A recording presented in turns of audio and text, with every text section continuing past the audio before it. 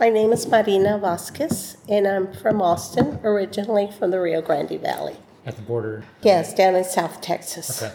I wanted to ask you about what concerns you today regarding your city, your country, I guess. Oh boy. It's a big question, I guess. Is there one thing that is on your mind? Big question that I think has worn down a lot of us, worn down our souls, worn down our hope. But what really triggers me to get out there and do something is the abuse of children. I've been a pediatric nurse for 34 years, and my entire lifetime I have always assessed and witnessed and monitored potential child abuse. And with the children being interned in these prison camps, I can't call it anything else but child abuse. I heard that you saw this firsthand. You're not just talking about what you've read. You were at these camps. Yes.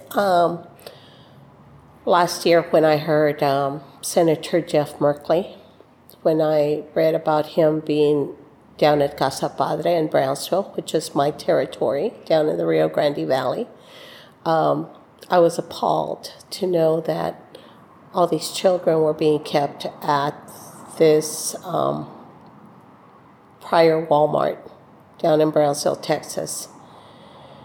And then to know that he was not allowed as a congressman, he was not allowed into the facility at all. That's not right, because they are our congresspersons and they have every right to be able to go in and inspect and especially monitor for the how children are treated and any potential abuse that they may encounter. They're obligated to report. Same as myself as a pediatric nurse, I'm obligated to report child abuse. And this is what I see rampantly going on in our country. In these internment prisons, just by the fact that they are taken away from their parents and put into the jail system, into the prison system, that's an atrocity. And to me, that's psychological abuse of children. That's emotional abuse, many times physical abuse. And it's torture. It's torture of the children.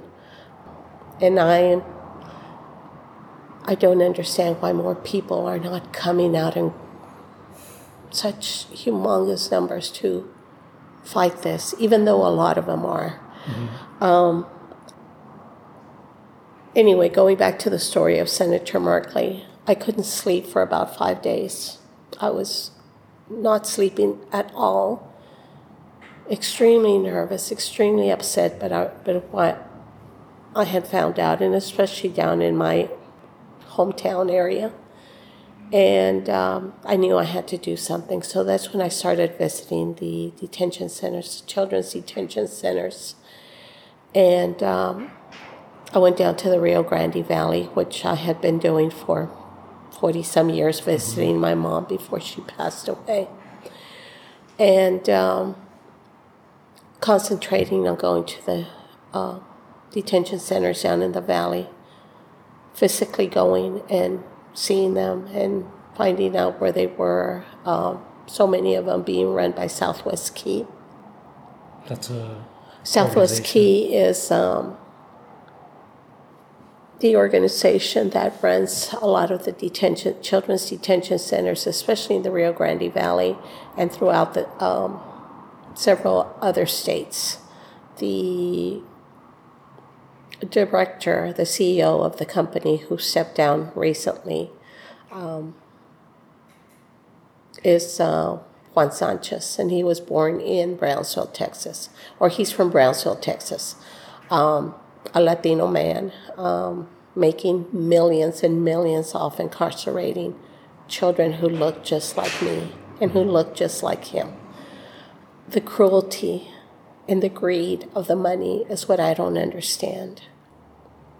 So that's when I really started going to places, and I've been to Tornillo, which was in El Paso area, in the Chihuahuan Desert, and other of the children's detention centers, which I call internment prisons. And you saw it. Yes, I've never been allowed inside. Of course, it's very hard to go inside, but I slept in my car outside Tornillo, 26-degree weather. I'm not a cold weather person at all. I'm from South Texas. And I went during the holidays, and on Christmas Eve, I just had this tremendous need to be there with the children. I don't know what it was. I just couldn't stay away from them.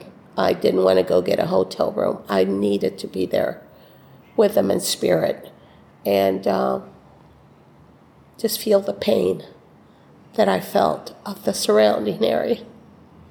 And so we were there at Tornillo. I was there over 10 days, and then I continued to travel to different areas, different children's internment camps. Being Homestead, Florida, I was out there, and Fort Sill, Oklahoma, which was supposed to open as a children's detention center, and there was so much protest there, and so many indigenous groups and so many people of color that joined together as a big protest. We had a beautiful gathering of indigenous peoples and Buddhist monks and Japanese Americans who were grown up now and had been children in the previous detention center that was there at Fort Sill, and during World War II at Crystal City, Texas. And just a gathering, and the strength that I felt within that group was something I hadn't felt in a long time in all the gatherings that I have been at protesting at the children's internment prisons. I've been, like I said, at most of the places holding children down in the Rio Grande Valley in South Texas. And Carrizo Springs was also supposed to open just south of San Antonio. And it opened for a little while, and then it hasn't closed completely. What I understand is that they're going to bring children back. And Homestead finally closed recently, but it closed only because of the hurricane weather. They had previously not had a hurricane plan to evacuate these children, so there was a big uproar about that, that hurricane season was coming, and they had no plan to protect the children. We understand that it's on hold for when hurricane season is over, and they will start bringing the children back. The other place that I just recently read about yesterday was that in my hometown area in the Rio Grande Valley in Raymondville, Texas, they're opening another children's prison that will hold 500 children. And their rationale is that it will boost the economy. That is the rationale. It will boost the economy. It will bring 600 jobs to the town, and it will hold 500 innocent children. Why is it allowed? Why are children of brown color of less value than any other child? That's what angers me. That's what infuriates me. Just so many things happening like that I have to keep going. I have to keep going. If this is the last thing I ever do, I think I have served my purpose on this earth.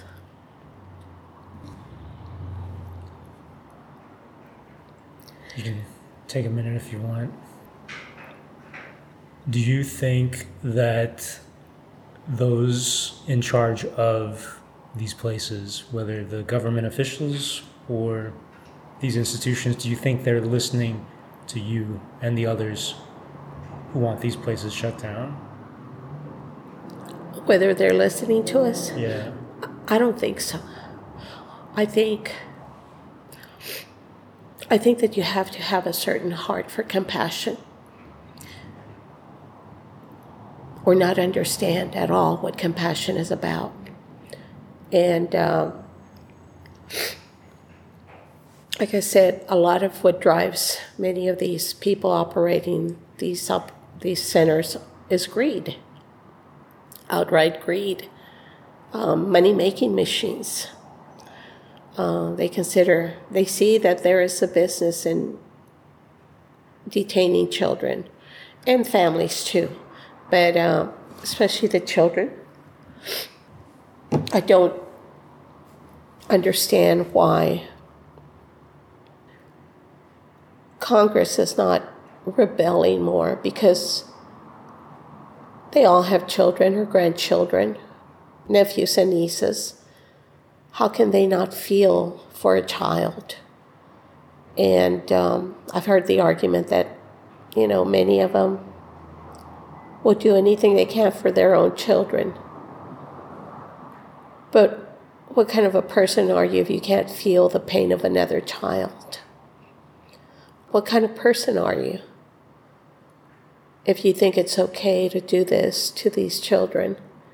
They're innocent. Their parents have every right to seek asylum. It's any inhumanity and injustice that we are doing in this country to the children and to the parents too. I just came back from, I go down to the Rio Grande Valley a lot because my family's still down there. Mm-hmm. I have been to the Humanitarian Respite Center in McAllen, Texas, and have taken donations. Every trip I go, which is often, I try to take donations, and also I volunteer as a nurse down there. Mm-hmm. We were seeing between 400 to 1,000 people a day at the shelters down in the Rio Grande Valley. 2 weekends ago, one Saturday afternoon, we had 2 people, a father and a son. And this has come about since the Migrant Protection Protocol, the Remain in Mexico policy. All these families are being processed. They come in, they ask for asylum, they're processed, put in the hieleras, which are the freezers of the detention centers, and they're called hieleras, freezers, because it's so cold in there. The temperature is so cold, and so this is what they have been named by the people coming in, the hieleras, which is a refrigerator basically, and the perreras, which are the cages. You'll hear those words tossed around and referred to as to where they have been detained, especially in McAllen at the Ursula Detention Center and in El Paso. I was naming several of the places I had also been to at the children's centers. And I've been to El Paso area, also Clint, Texas. Just anywhere that I hear of that there's a children's detention center, I'll work a little bit and save up my money and then make a trip and then work a little bit more. And that's been my life for the last 2 years. Wow. And I do have a son. He's 20, and he's at home with me, so he's kind of on his own right, for the last 2 years, which he's been very supportive and understands where mom is coming from. I'm a Latina, daughter of immigrant parents from Mexico. They are both deceased now. And my drive is to make my parents proud that their daughter is doing something for the children, because they were very loving parents. very caring of all children. Didn't matter who you were. And that's the legacy they brought to me and the legacy I want to leave my child. And I cannot understand how adults can't feel for the children. Like I said, many of them do, and I am so grateful that they're out there witnessing and protesting and visiting Congress and raising the voices of the children. I am so grateful. But there are so many who look away. And because this is hard. This is hard work. Most of us are volunteers. It takes a drain on your soul. It really does. And on your heart. And on your body. Not to mention our mental state, because it's a lot of tears. Hopefully a lot of us can recognize when we need to step back and take care of ourselves, regroup, rebreathe, and get back out there. And thank goodness that so many of us are out there trying to do the best we can for these families. They're my familia, my family, and that's my drive.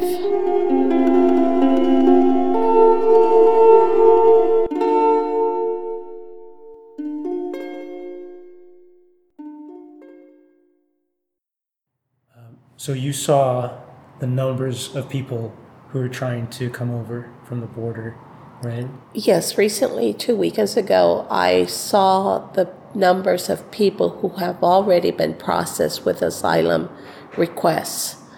They have reached the border in the United States. And I did notice, since January, I noticed that coming back from Mexico, because I walk across, I don't drive my car across because the lines are so long to come back. Mm-hmm. So walking back across the border, I noticed that the immigration agents are farther out into the walkways. They're not where they used to be before in the U.S. side, but they're along the pathway, the walkways, monitoring us, asking us for IDs, for a birth certificate, any ID that will designate to them that we're American citizens, or with our passport. But they're really going out into the walkway into the Mexico area or territory, asking those questions instead of waiting at the point. Why is that happening? Do you know? Or I'm presuming that it's because they want to really keep anyone from reaching that point where they can seek asylum. Okay. That's what I have read. That's what I understand, and that's what I have observed. And you grew up there. You've crossed the border a lot, right? It wasn't all the time. Yeah. It wasn't like that. Oh no, not at all. We used to go deep into Mexico and travel, and this is very different now. Mm-hmm.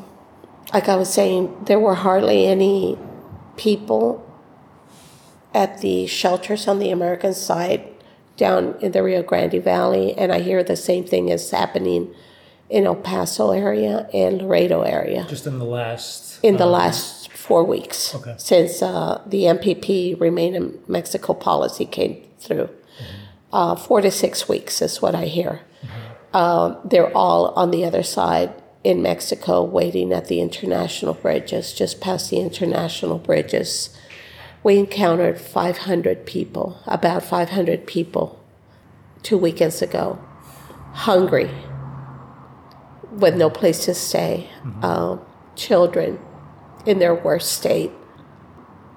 People, volunteers along the border states are doing everything they can to cross over and bring them food, bring them water. They don't have water. So they don't volunteers. have volunteers. It's all volunteers. Okay. There are some shelters that are in Mexico, but they're very limited. In Brownsville, in Matamoros, across from Brownsville, I understand there are 2 shelters, and they're packed. In Reynosa, across from McAllen, Texas, there's 1 shelter, and it's packed. Same thing happening in El Paso and Nuevo Laredo. Very limited. Ciudad Juarez, across from El Paso, Nuevo Laredo, across from Laredo, Texas. Very limited number of shelters. So the people are waiting by the bridges, hoping that someone will help feed them and help them. Yeah.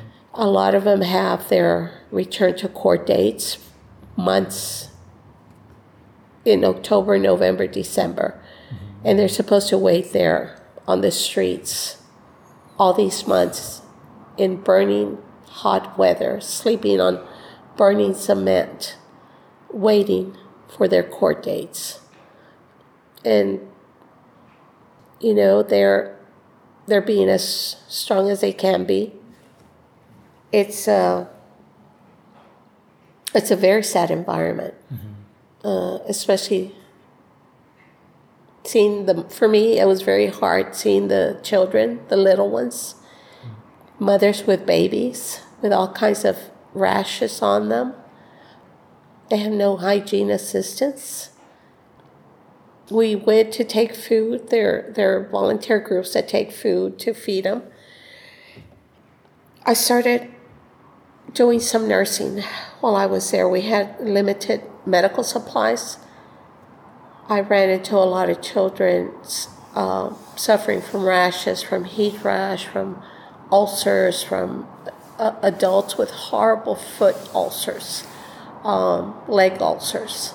And there's so much help needed. And they're all tossed back into the Mexican border. And many of them are being bused farther away from the border down into Monterrey, Mexico, which is about 3-4 hour drive from the border, from the South Texas border, and also as far as Chiapas, Mexico, which is the border of Guatemala. I don't know how they're expected to be returned or to make their way back to face their court dates in the United States when they have no money, no travel expenses, no support, and immigration lawyers are very limited. Especially down in the Rio Grande Valley and at the border crossings. So it's a situation where we can't just allow them or leave them to fend for themselves. There's goodness. There's a lot of goodness. We just need to remember to look past all the rubbish that's out there in trying to keep these families and these children out of this country. Sure. And focus on regrouping and helping them.